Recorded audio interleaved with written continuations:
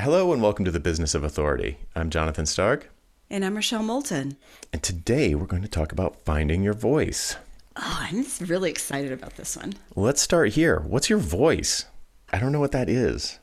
It's funny because I know we were talking about this before the show and we probably have different ways of thinking about this. So to me, your voice, when we're talking about authority, your voice is how you communicate with your audience. And it can be writing, it can be speaking, podcast, video. It's your ideas. It's your point of view. It's your style. It's the way you communicate with your audience. And when you find your voice, I feel like that's the most authentic connection that you have with your audience. But it's not just about you, it's about your ideas and how you translate those to the audience in a powerful way.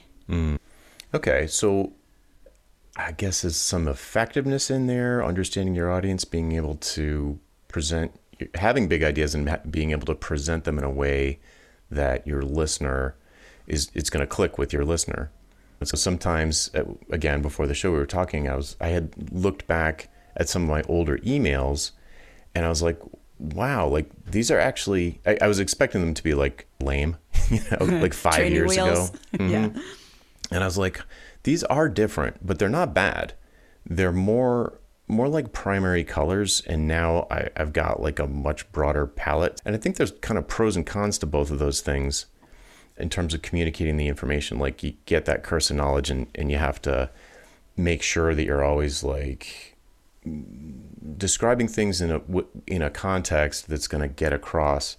But I feel like that's only a part of what you mean by voice. It feels like there's a lot of personality, maybe authenticity, maybe there's some a lot of idiosyncrasies I would expect. Oh, yeah, that's part of being authentic, I think. Right. But there's a richness that I think of. It's if you compare it to a singer and you look at a singer early in their career versus a few years in, it's typically a difference. They're more experienced. Yeah. You see the way that they move around the stage. You see how they sing certain songs may have changed. They're reflecting their experience in their music. And that's a great metaphor. Yeah, it's the same thing here because it is partially about your point of view. And I think our point of view tends to shift a little bit the more work we do. There's some things that maybe you believe when you first start that after a while you're like, you know what? I don't think that's the important part of my point of view anymore. It's still there. It's still maybe a plank, but it's not one of the first three. What I'm really spending time on now is X. Right. And all of that contributes to how you develop your voice, especially as an authority. Yeah. So to piggyback on the singer thing, where obviously voice is everything, pretty much. When I think back to people whose career I've been privy to, even people who aren't really famous, but like when I was doing like the coffee house scene in Cambridge, there were certain ones who when they started off, they were not timid, but a little more timid than they ended up. And a lot of times a little bit derivative. So you could really hear who they were copying. And then later, like the best way to put it is they just let their freak flag fly. They just got weirder. Yes. But I don't mean weird in like a cuckoo kind of way. It's more like they let the derivative stuff, it's still under the surface. It's still like the foundation, but it's not the main piece. And they just said, screw it. I'm just going to be weird. And I'm just going to sing the way my voice is. And think of someone like Bjork. She's just like bonkers. I love her. And why do I love her? Because she just is, look, it's just pure 100% uncut Bjork. When, right. There's only one. Yeah. And that, to me, I think if we want to talk about why to find your voice, we're just assuming it's a good thing or presenting it as if it's a good thing. It makes you different. And being different, standing out, is critical is for someone who's building an authority business. If you're blending in, no one can see you. It's like having camouflage on. So if you're derivative of other people who are in your same category, you're going to blend in. And that's death. You want to stand out. Exactly. I kept thinking when you were talking about the derivative idea of the scales falling away, not musical scales, but like dragon scales just falling away. It's because I think that's exactly right. As we progress in our career as experts and authorities, it's the scales start to fall away that you hung on to because you don't need them anymore. Mm-hmm. As you find what's true for you and your belief system, you can let that other stuff go. Mm-hmm. And in fact, sometimes what happens is you become more pointed. In other words, you might be anti something in addition to being pro something else. Mm-hmm. And so that becomes immersed in your voice. There are things you're for and there are things you're against. Right. And that's all part of your point of view and how that gets reflected and integrated into your voice. And over time, you turn from grape juice into like wine, like with a lot of character. Fine wine, baby. Fine wine, yeah. Or like you go from boiled green peas to Brussels sprouts. You start to become more of an, well, yeah. I consider myself to be an acquired taste. And certainly Bjork is, and there's lots of other, I can see lots of other examples of people who, like, dear listener, think of thought leaders that you look up to or follow. Maybe it's whoever. Look at just in the marketing space, look at Gary Vee versus Seth Godin. They're both saying very similar things. Mm-hmm. Conceptually, like at the conceptual level, they both believe the same fundamental concepts about the right air quotes way or modern way or the most effective way to do marketing in this day and age. But could they be more different? Oh, really? Right? Like, if you're like a huge Gary Vee fan, you're probably not going to be a huge Seth Godin fan, and vice versa. Maybe you are, but he would probably feel watered down compared to Gary Vee. I'm a Seth Godin fan of those two. I understand Gary Vee. His style just isn't for me. Mm-hmm. I don't really like to listen to him, but he has good things to say. It's not like a personal thing. His style doesn't work for me. Yeah, you're not really, and neither one of us is really his target market anyway, so that makes sense. He doesn't care if we like him or not, and that's another beauty about him and his brand. Yeah, but if he wants to come on the show, that'd be fine. You can tell us why we're wrong. I think that he's like the Bjork of marketing. He's just out there, and you can probably think, and if you're not familiar really with the work of either of those two people, I'm sure, dear listener, that you are familiar with people who really stand out. Whatever, it doesn't matter what the examples are. It's what's important is for you to think of examples that you're aware of and think, what is it about them that connects you to them? And I'm willing to bet that there's something about them that really stands out and is unique and is not this kind of derivative, watered down, just like everybody else stuff. And I was just thinking, like one of the scales that falls away. I like that visual metaphor. One of the scales that falls away for a lot of people I have worked with, usually they're newer, and the scale is professionalism, like phony professionalism. Mm-hmm. Like I need to pretend I'm a big agency, even though it's just me. And I write my emails, or I write my blog post, or my even like sales communications, or like very button down, projecting this kind of enterprisey button down shirt, blue suit kind of image in the words that they choose. But it's just BS. It's like they don't talk like that. They don't look like that. It's not They're authentic. just pretending. And that's an extreme example. But that's one of those scales that would fall away. And my grammar's awful, even speaking, but I try really hard to write exactly like I speak. And that includes grammar errors and slang and whatever else. But that is not an unconscious decision. It's a conscious choice. I'm like, look, I'm just going to be myself and show up all the time. And people who like it are going to like it, and people who don't like it are going to go somewhere else. Trying to be everything to everyone is, correct me if I'm wrong, but if you think I'm wrong, but it feels like the polar opposite of finding your voice, like trying to be everything to everyone. Exactly. And one of the things that I do when I do brand strategy is I have the person identify the brands that they're really drawn to. and doesn't have to be in their space. In fact, sometimes it's more interesting if they're not. Yeah. And so I said, so what is it about this brand that draws you to them? And a lot of times there are crossovers between what they like about the XYZ brand and how they are. And so it's a way to tease that out of them. And so I would suggest if you're working on this, go ahead, pick some people whose voice you're really attracted to, where you want to listen to them and you can't wait till the next email comes in your email box. Or the flip side is really interesting too. If you take someone who you're not crazy about because they polarize you, there's interesting things to be learned from them as well. And one of the first people that I worked with when I started my first business was somebody who had adopted a McKinsey knot philosophy, and she'd never consulted in her life, but she started this consulting company, and she just decided that she was going to do the opposite of what she thought McKinsey would do. Oh, McKinsey, anti-McKinsey. Exactly. I thought this was some kind of way to tie your tie, like the McKinsey. Sorry, no, N-O-T, not K-N-O-T. Gotcha, Like, gotcha. Yeah. Do they wear a particular? It's like all Windsor at McKinsey. Okay. Anti-McKinsey. I get it. Yeah. And that fell away after a couple of years, and she started hiring more people, and she grew a firm quite a good size actually and sold it. But for really a good couple of years, she was I'll say anti-McKinsey in case anybody out there's thinking of neckties, but she was the anti-McKinsey. Somebody would say, what should we do? And her first question would be, what would McKinsey do? Okay, let's do the opposite.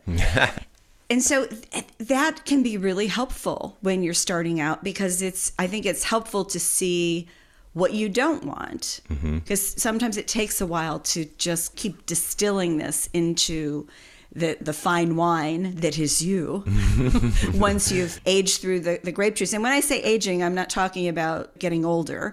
I'm talking about maturing your point of view. And for some people, that happens really fast. Yep. Yeah, some people are naturals at this. Yeah, for other people, it takes longer. But you can still do it. So if we just take for granted, I feel like I don't think we need to beat the horse about that it's a good idea to be differentiated and stand out and have people who are really interested in hearing from you specifically and all of the brand, marketing, sales, benefits, and even impact and during delivery, all the benefits you would get from that. So if we just take for granted that it's a good thing to do, then what are some more, you talked about having this brand exercise at the beginning. What are some other things you do to help people find their voice? Are there other exercises that you commonly use for people who are not a natural? When you think about it, a lot of it comes down to your point of view. And so the thing is to write it down and to write your point of view in a way that no one else in your space could say exactly what you're saying. And your point of view, it's not about you, it's about your audience. It's about how what you do transforms your ideal audience. One of the things you really want to get clear on is, what do I believe? And that's the easiest way to start this. I believe, and just keep filling pages with that until you can distill it down into a point of view. And understand that when I say point of view, it's not necessarily something that you are going to share as a document with your audience. This is for you. And it's for you to get really clear about your core belief system and how it applies to what you're doing, because that becomes the filter for, what do I want to say when I'm a guest on a podcast? What do I want to write about in a book? What do I want to say in this email? How do I want my website to look? If you're appealing to futurists, your website needs to look like really forward-thinking versus people who are dinosaurs and just barely get online. I just saw a website like that yesterday. I couldn't believe it. But there's still people that like that. So it's getting really clear about your point of view, and the first draft will not be your last. And whatever last, in quotes, one you have, which is right now, is still going to change. Because if you're working on your authority, you're constantly rethinking how this big idea that you have gets out in the world. How does it actually help people transform? Can you think of some things that would be on a typical list here, or maybe for you, or if you were guess at me, what kinds of things would be on this stuff I believe list? Is this like a values thing? Is it across the whole spectrum of your life, or is it just for work or your specialty? This is totally about the transformation in your audience. So it's not about you at all, except that you're uniquely qualified to deliver this. So let's say, let me think of an example. I don't want to use any client stuff. You could do me. So yeah. Okay. So hourly billing is nuts is your big idea. So you have a belief system about what that means. So you have a belief system about what retainers should look like. Right. Okay. Yeah. You have a belief system about how, I don't know if that's the best one to use. The other one I was thinking is value pricing, for example. Yeah. Or how to write a proposal, and they're all through the lens of that fundamental value, or the fundamental, I call it the sun in my solar system. Yeah, the that's sun the big in idea. the solar system is hourly billing is nuts. Okay. So what does that mean filtered through all of the things that my audience has to do on a daily basis? So, they have to decide what to put on their website. Okay. Wait, no, let's stop for a second. Okay. I'd actually do it slightly differently. So hourly billing is nuts. Your ideal audience, independent consultants. My ideal audience is solo software developers. Okay. So solo software developers. So what belief system do you have for them that will get them to not bill hourly anymore? What do you mean? Beliefs, yeah. Okay, so what do you believe has to happen for them to transform? Okay. So obviously, we don't bill by the hour anymore. Right, but the specifics are where the tough part is, right? And for example, I would guess that you probably build in something about positioning in there. So foundation of all of it is you need to be differentiated, yeah. Yeah. And clear in your value proposition. Lots of other people that are talking about pricing are not going to talk about positioning. So that's something that differentiates you and your point of view, but it's not about you. Mm-hmm. It's that your audience has to position in order to get the benefit of the big idea. Right. I want to make this simpler, not more complicated, but it's important because that's why the point of view often never gets stated anywhere. That's why it's usually private, because one, it's evolving. Two, it can be, depending on how different people write them, it can be prescriptive. And that's not really what you want to share with people. You want to share different points to get them to the end result, not just the belief system. Okay. So if I'm doing this homework for myself and I write down all these things, and you did a great job connecting the dots for me, because we took some of the terms that could be interpreted differently and provided some, I think, a little more concrete examples. Obviously, everyone listening is going to have a different sun or big idea. But then if you're like, okay, what does that mean for my audience? That implies they know who their audience is or the audience that they want. So is that something is that part of finding your voice, is finding your people, do you think? Or do you think you just stand on the street corner and be with a bullhorn and you're going to attract a crowd?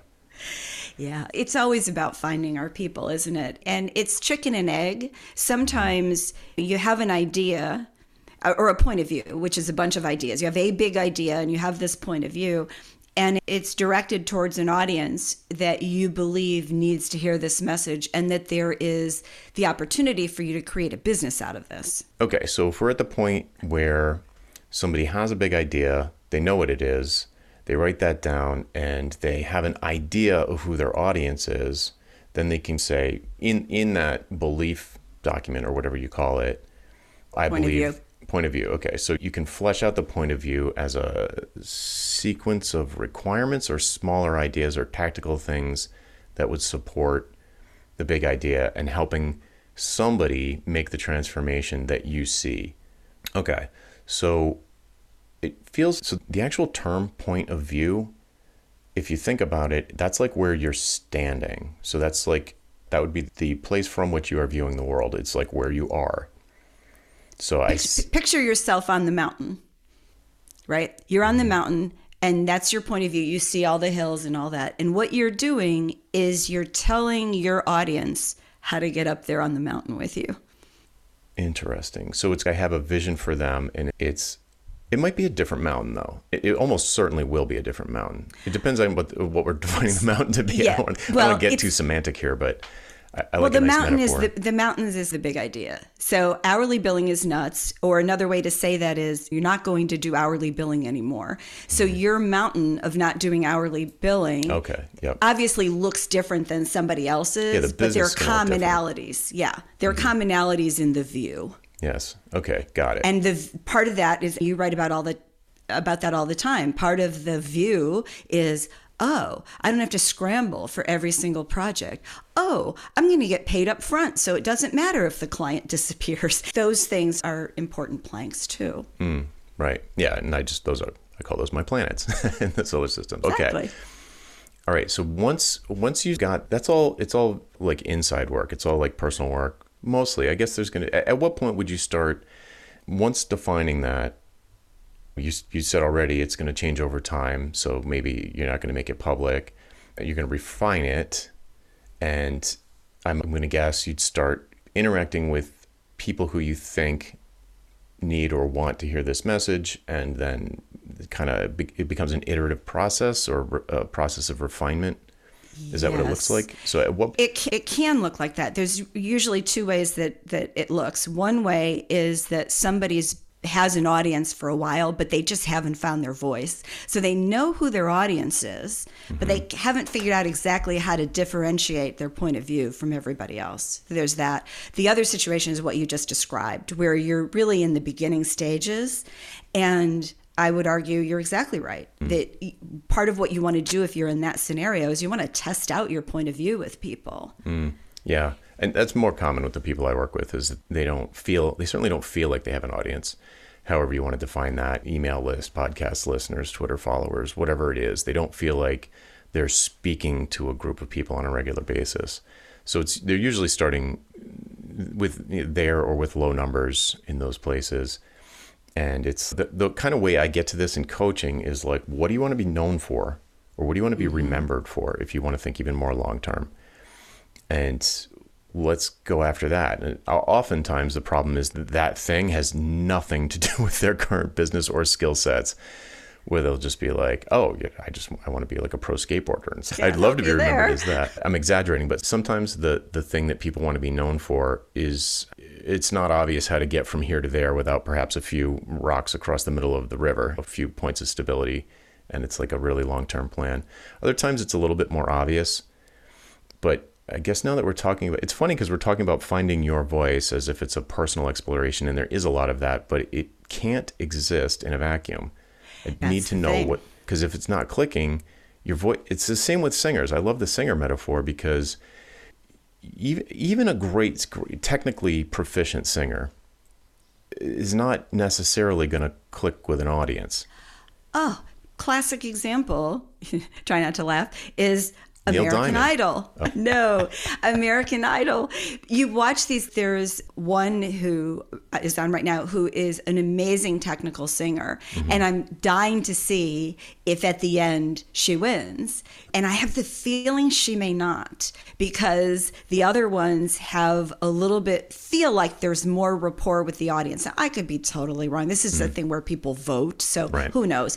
But it's been known to happen where there's somebody who is an amazing singer, like Jennifer Hudson. I think she left as number 6 or something. So how could Jennifer Hudson not win? Right. So it's, you can be amazingly technical and not click with an audience. And it happens a lot on the authority spectrum. Yeah, really smart in our one little area, and it's harder to spread it out a little bit to other voices. And what that looks like with folks I talk to usually, because it's more abstract, it's ideas, it's not a musical performance. What that looks like is that they're right, but no one cares. Yeah. Because so like, that's good. Right. So they'll have this idea, or they'll see this problem, and they'll see this villain, this sort of philosophical villain. For me, it'd be like timesheets or tracking hours or whatever. And they're right, but no one cares. Because they haven't found a way to communicate it with people in a way that lights them up, gets them excited and connected, and turns on that light bulb. Oh my God, this crazy person this crazy person might be able to help me with some problems that I maybe didn't even know I had. So it's like You can see gets back to my need want semantics. Like there could be a bunch of people who need what you sell, but if they don't want it or they don't even recognize that it exists, it's going to be pretty hard to fund the mission or have any kind of impact. Yeah, it's a different kind of thing when you're starting and there's no market for whatever this idea is. And when I say market, I don't even mean just money, an audience. And so it's way different to try and interest people in something that they haven't heard about before, versus tying into a feeling that already exists, or a frustration, or a hope for the future. You can go both ways, pain, pleasure. Yeah, and if you're tapping into something that's already there, that is so much easier than trying to make up some new thing. So let's just say that somebody's got this big idea, they've got it defined, and they know who, they believe they know who needs to hear it. Then, what we're leading up to a few minutes ago is then test it, figure out how to communicate. To me, it's all about finding the right, I almost said performance, like the presentation, like the language that you choose and the emotions that you bring to the delivery. It's for authorities. I guess people, still doing like live talks and stuff like that, whether they're remote or starting to be in person. But it's like, what do you bring to that performance? Like whatever channel it is, whether it's an email or a podcast episode or a YouTube video or a presentation to a private group over Zoom. And how do you take the same idea and present it or perform the idea to the audience in a way that's going to work, that's not just, they're just going to sit there. It's not working because they've got the puppy dog cocked head. Huh? What? Or they're checking their phones, or figuratively or literally, and it's just not working. Like you could be right. You could be totally right. But I feel like this finding your voice thing is clicking the plug into the outlet. So if you're the plug and the audience is the outlet, they need to connect. Yes. So to me, that's, I don't know do you think that's is that what you're talking about when you say find your voice, do you think? Or is it's like finding the way to connect with the audience? I'm thinking it's different, but yeah, I think for me, when I work with someone and their voice, I'm trying to connect them to this idea and the audience. So I want them to, if they don't have it already, sometimes they have it already when they come to me and we're doing something else. But if they don't have it, I want to connect the person, you, dear listener. I want to connect you to this idea, and so that you're clear on your audience and you're clear on your point of view. And then you're going to go out and experiment with plugging in. Yep. Yeah. There is this preliminary self-awareness that needs to be conscious, Yeah. Like some people back into it, but that's the hard way. Yeah, I agree. So there needs to be this preliminary, or it helps if there's a preliminary phase of becoming more self-aware around what you stand for, let's say, what your big idea is, or what you want to be remembered for, or whatever way you want to say it. And then it's, okay, I'm confident in these ideas, or this big idea and the ideas that feed into it. I'm confident in this. I believe I'm right.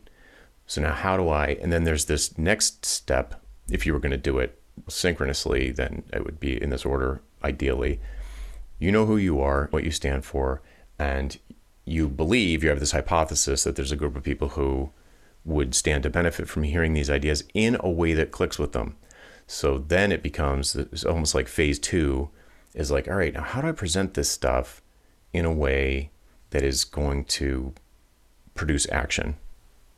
I like the performance word that you were using and the performance metaphor, because I think of it as stories, actions, and visuals.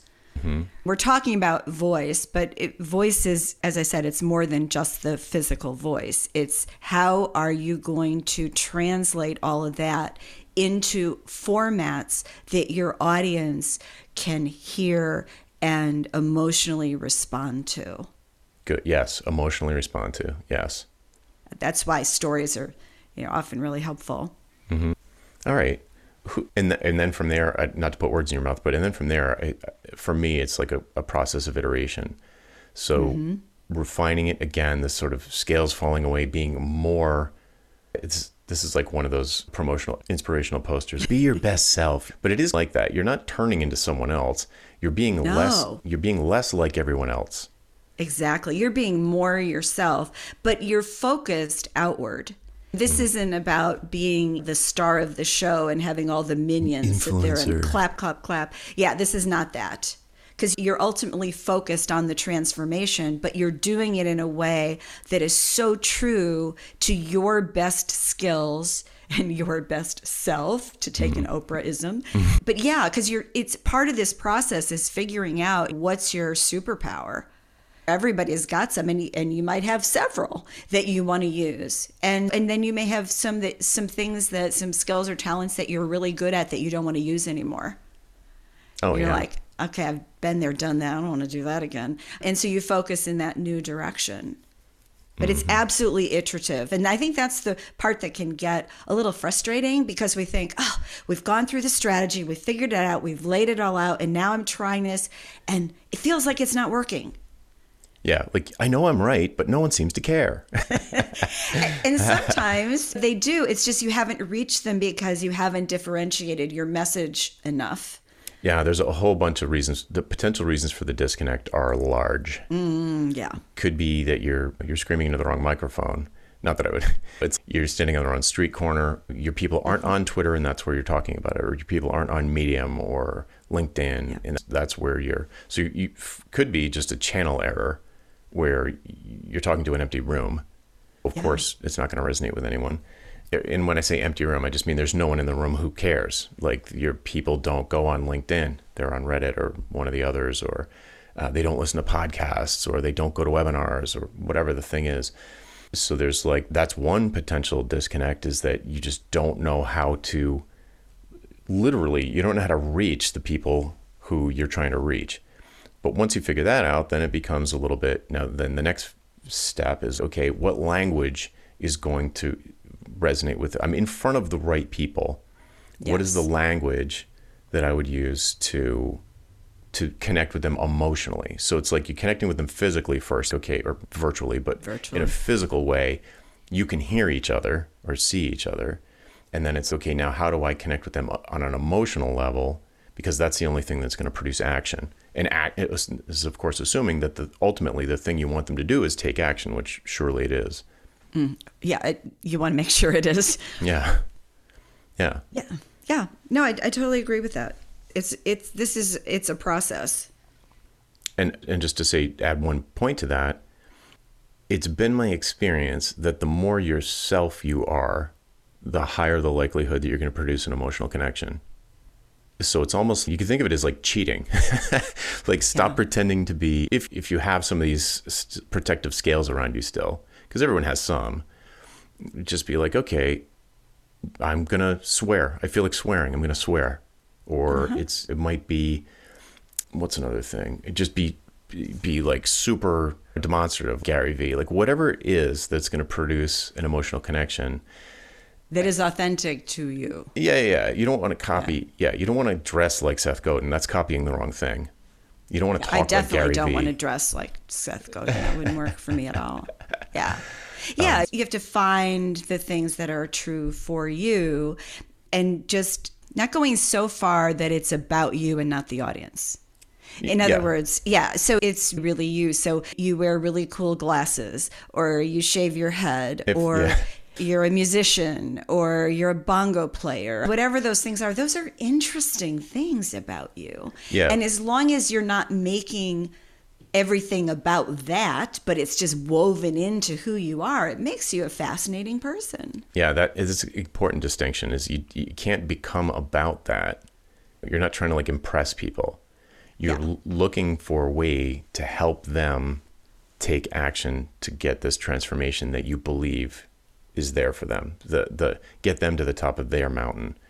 And by avoiding, first of all, I was going to say character of yourself, and that feels a little removed. Yeah, there's a certain. That's why I like performance better. Yeah, performance is really where it's at. Yeah, because you're really trying to be your best for the audience. Yeah, you're on. Yeah. And you're not being someone else. You're being yourself, but you're on. You're not being, oh, lazy, I'm going to phone it in. I saw a Cher concert like that once. It was like she wasn't even there. It's important. Yeah. So it's not like you're hanging out with your bros and just, ooh, whatever. You're there, and everybody's, once you get to the point where there are people, air quotes, in the room, and they're the right people, and you try, and your goal for them, your wish and hope for them is that they're going to do something. You want them to do something. And so you don't want to be casual about that. You don't want to throw away this time they're investing, this attention that they're placing on you. They're spending time with you. They're paying attention. So you want to deliver ROI there.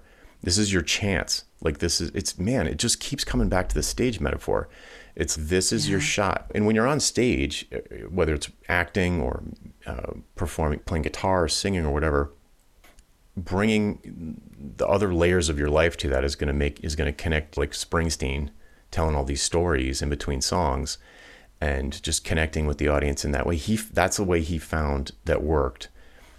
So yeah, it's such a weird topic because when you're on, you're different than when you're not on, but it's still you. It's still you. Right. It's a better, not necessarily best, but a better version of you than the just laid back. I would say it is better in the context. It's a better way to be in the context. I would call it more focused.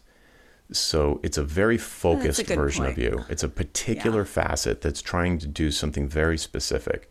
So I wouldn't want to, I'm a different person when I'm vacuuming. I've got the ear pods in and I'm zoned out and just kind of wandering around the house. That's not the me I need to bring to a webinar with 1,000 people on it. So it's not that you're different. It's just you putting on a different hat. You're just on. And I feel like I'm belaboring the metaphor because my background is in musical performance, but no, but that's what it feels like when I get on a podcast or when I'm doing some kind of a class with people. It does feel like a performance, not in the sense of memorizing lines, but in the sense that I need to be on for this audience. I have a goal for that amount of time. How am I going to make that happen? And it's not fake. That's the important point, right? No, it's the opposite. It's like you're open. So everything, that's how I think of it, where I'm open and everything's flowing through me. Everything I've learned before, everything I'm hearing in the moment, and they're all kind of mingling. I don't always know what's going to come out, that's part of the joy of any sort of live performance. But when you get to that point and it can flow through you, maybe effortlessly once you get into the zone and you get better at getting into the zone, to me, that's when you found your voice, because you can start to hit home runs or at least triples a lot more regularly. And you're like, oh, I'm in this. I found it. Yeah, I absolutely think that's true. And I just wanted to make this side note. I found myself on this email list. This guy was recommended to me, and it's somebody who did daily emails, and he sent one the other day, and I just was like throwing him to spam, and somehow I saw this one. I was just too lazy to unsubscribe. And it said something like, I promised you I would give you an email every day, but my buddy and I went out last night and we got really wasted. We had a lot to drink. I have a terrible hangover, but I still have to write to you. And so he told some weird story about going to get Aspen or another beer or something. And I was like, that just motivated me to unsubscribe. It was so not targeted at the audience. Yeah. It was like having to pick up trash when you open your door. No, you can spin stories like that. You can spin it around, but if you don't deliver, I just like a hammer on this constantly. Every time I sit down to write an email, I 100% of the time am thinking, what is in it for the reader? What's the nugget? There was nothing that was just totally self-serving, and he didn't want to break his streak. Okay. Yeah, he wanted to check some a box. Angle. Yeah. Yeah. It was There wasn't an angle other than the guy's I just don't want him in my box anymore. I want him out. And I knew that for a while, but that's the one that made me unsubscribe. And I kept thinking, I hope somebody's looking at the stats, and I hope a lot of other people said this too. But who knows? He might have a whole audience of dudes who go, yeah, I had the same problem last night. What a coincidence. Yeah. Yeah. It could be. Yeah. And Yeah, it's not a self I would bring to the mailing list, but I have different expectations set for the list. But the thing about leading with the I promise you I'd write this, so here's a steaming turd in your inbox that you're welcome. No, I don't think so. Yeah. Yeah, I would be surprised if there weren't a lot of unsubscribes from that one. I don't know what the list is about. It could be he's like a mixologist, and so naturally. No, this is digital marketing help. Yeah, that would be like me wandering onto a webinar in my bathrobe and like my hair all messed up and being like, "Hey, everybody, I'm here. You're welcome." Rough night last night, but I made it. Oh, my breath stinks. Let me tell you. Like, what the? Don't waste our time. Yeah. Yeah. I know nobody listening to this would do that, but it was just such an extreme example. It just happened. I had to share it. It is a good point, though, because it intersects with a couple of things. I just feel like it's a misinterpretation of other advice that we give. So like doing something on a daily basis is fabulous, and breaking the streak is bad. Also, we're talking about being more yourself, and like the person was being like authentic in the way that Seth Godin talks about authenticity. He hates it. He thinks he thinks authenticity is totally unprofessional. We're not here for you to be authentic. I could see that. Yeah, I could see that. Yeah, we're here for you to show up every day and do your job. That's what we're here for. And it's semantics a little bit. He interprets the word differently. It's also generational. A little bit. You're not that much older than me. Yeah, he's a boomer. He's clearly a boomer. So, but the thing is, you could take all of this advice, be yourself, and don't break your streak, and write daily, and all of those things. And you could say, connect with your audience, and don't be fake or fake professional. And yeah, was that really real? Was it totally raw and honest? Yeah, but there's a line somewhere in there where it's like buying tickets to a Broadway show and sitting there and someone just, I was really drunk last night. Sorry. So I'm just gonna take questions. Yeah. Ask me about being a Broadway star instead of people bought a ticket for a particular experience. So deliver the experience or don't. So I don't know what ticket people bought for his experience, but it sounds based on the preamble that he was dropping the ball there. It didn't work for me, but cool. Okay. This is a tough thing to do on your own, I think, but hopefully some tips that we've shared about the process of the self-exploration and writing it down and then finding a physical connection, even if it's virtual, a physical connection to people who you think you might need to help, find a watering hole where those people hang out online or in person if you can do that, and then start testing your voice, testing your performance of the ideas, and start to see what things click with people, what resonates for people. And in my experience, you can't predict. You just got to throw a million things at the wall, and it's very surprising what will cause something to click for someone.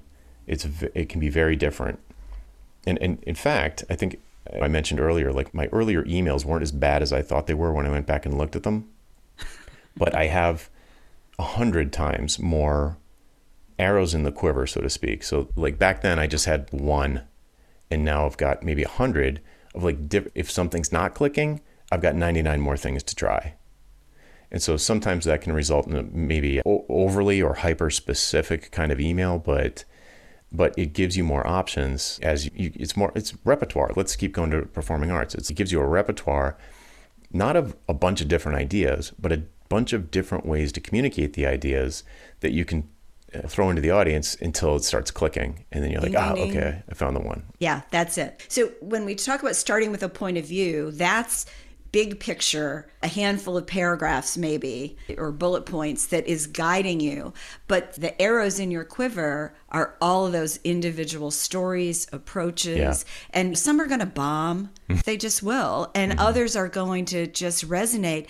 And if you can look at the ones that resonate and try to understand why those resonated. Right. Like 9.5 times out of 10, they resonate because there's a story in there of some universal truth. Yes. And and we go, oh yeah, that's happened to me. Or I don't want that to happen to me, a cautionary tale. Right. Yeah. And you'll get people saying, I never thought of that, but it's now that you said it, it's so obvious in retrospect. Yeah. Or it's been staring them in the face. But it'll take a different arrow, so to speak, for different people to like have that realization. And you're not shooting arrows at them. Yeah, I know. I was thinking as I was saying that it's more like a stand-up comedian has all these jokes, and certain jokes are going to bomb in certain towns, and the same exact jokes will maybe kill in another town. Mm-hmm. So it's like that. Or with two different audiences in the same town. The late audience is drunker. And they laugh at some stuff and just don't get anything that's too complicated. Maybe that mailing list guy was at the show. That might have been. Could be. All right, cool. So hopefully this has been helpful for folks. I know it's really squishy territory. Maybe talking through it and like exploring it a little bit will help you get unstuck or at least recognize where you are in that process, beginning, middle, or end, and help you make some progress. Yeah, it's over time getting rid of the tentative and really knowing what you want to say yes to and what you want to say no to. And you don't start out that way. It's an iterative process. Yeah, and critically, I'm going to say it one last time, it involves the audience at a certain point. It starts to involve the audience. It's not just your voice deciding that you're right and the words you're going to say. It's like the words don't matter if they're not landing. Mm-hmm. So the audience is involved in the process of you finding your voice. They're the meter. They're the measuring stick. Their reaction is the measuring stick to whether or not you've done it.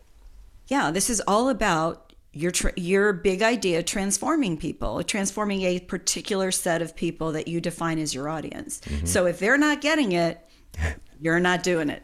You're not right. Yes, you're not right. Exactly. Something ain't working. Cool. All right, folks. That's it for this week. I'm Jonathan Stark. And I'm Rochelle Moulton. And we hope you join us again next time for The Business of Authority. Bye. Bye-bye.